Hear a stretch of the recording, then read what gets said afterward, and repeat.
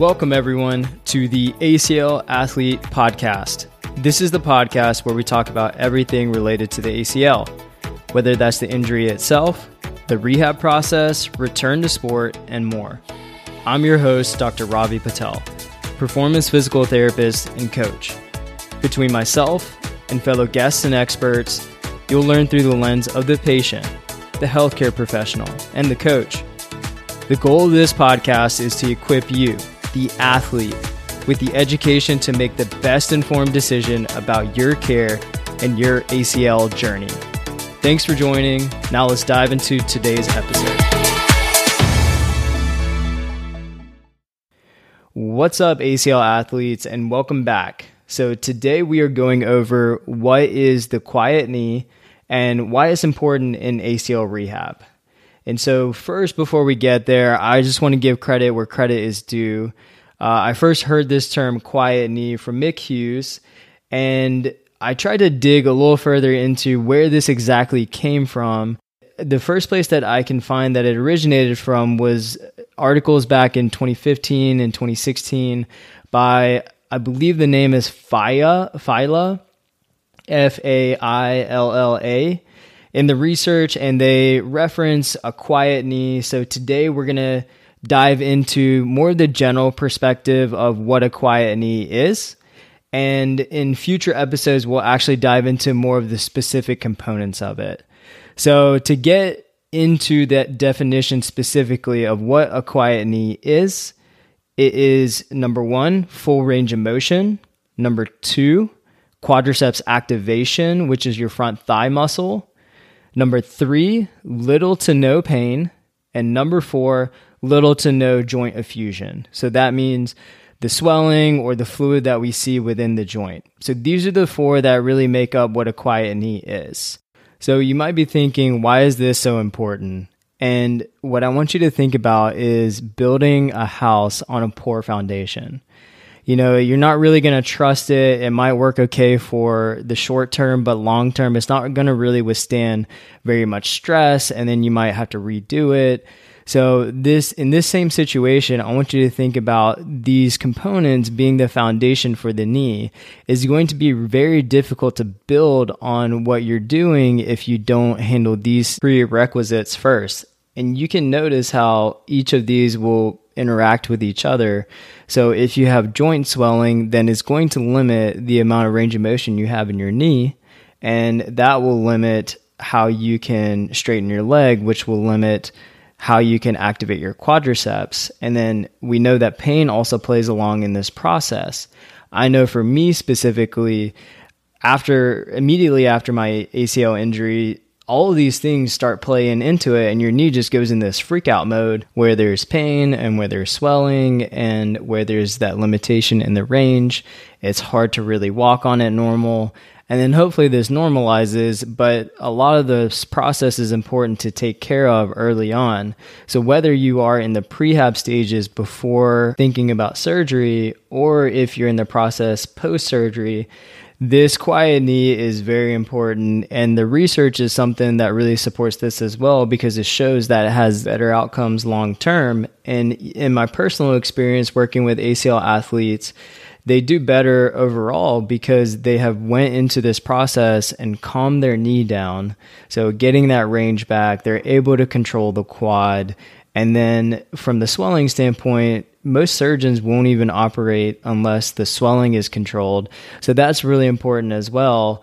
But sometimes what I will see is that the range will not be fully restored, or that their quadriceps is not really functioning very well going into the surgery. And then they get out of the surgery and it ends up being such an issue later down the road. So this is something just to think about as you're going through this process.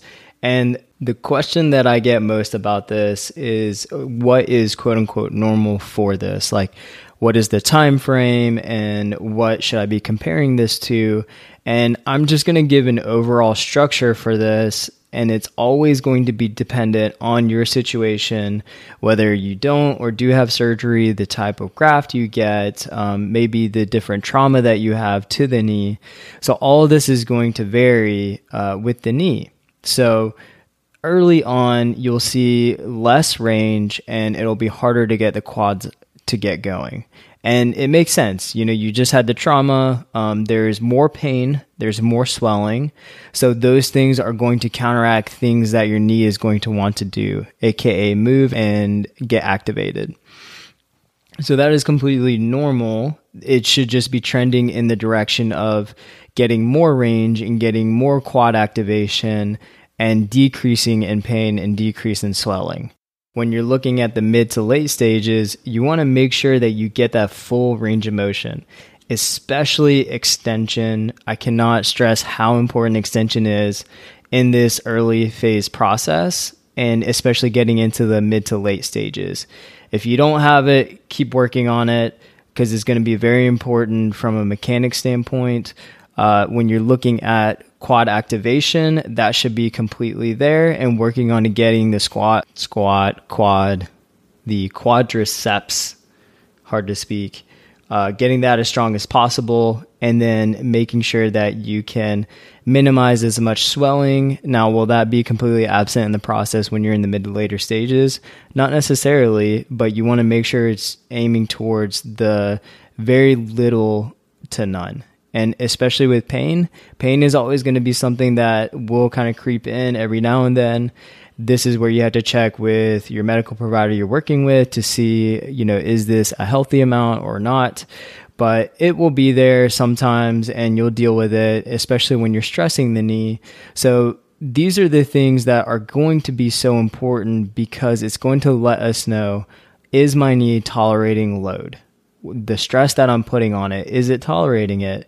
And if you're starting to notice a really uptick in your pain and especially in swelling, then it might be too much too soon.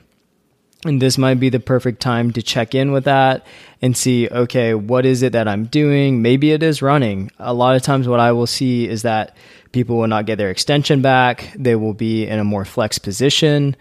Their knee has not been prepped for more of a dynamic position, and especially with getting the quad stronger. And so then that in return will start to stress certain areas of the knee, and then we'll start to see the knee swell up some. And then as a byproduct, you'll also see some pain.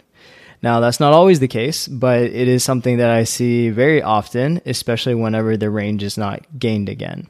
So this is something to keep in mind as you're moving forward in this process, whether it's fresh off of an ACL injury or fresh off of ACL surgery. No matter where you're at along the spectrum, if you haven't gained these specific prerequisites and making sure that you're getting to a quiet knee, it is going to be difficult to build further on that. So remember, the foundation needs to be solid before you can build further. And that's where the quiet knee comes in. So let's review.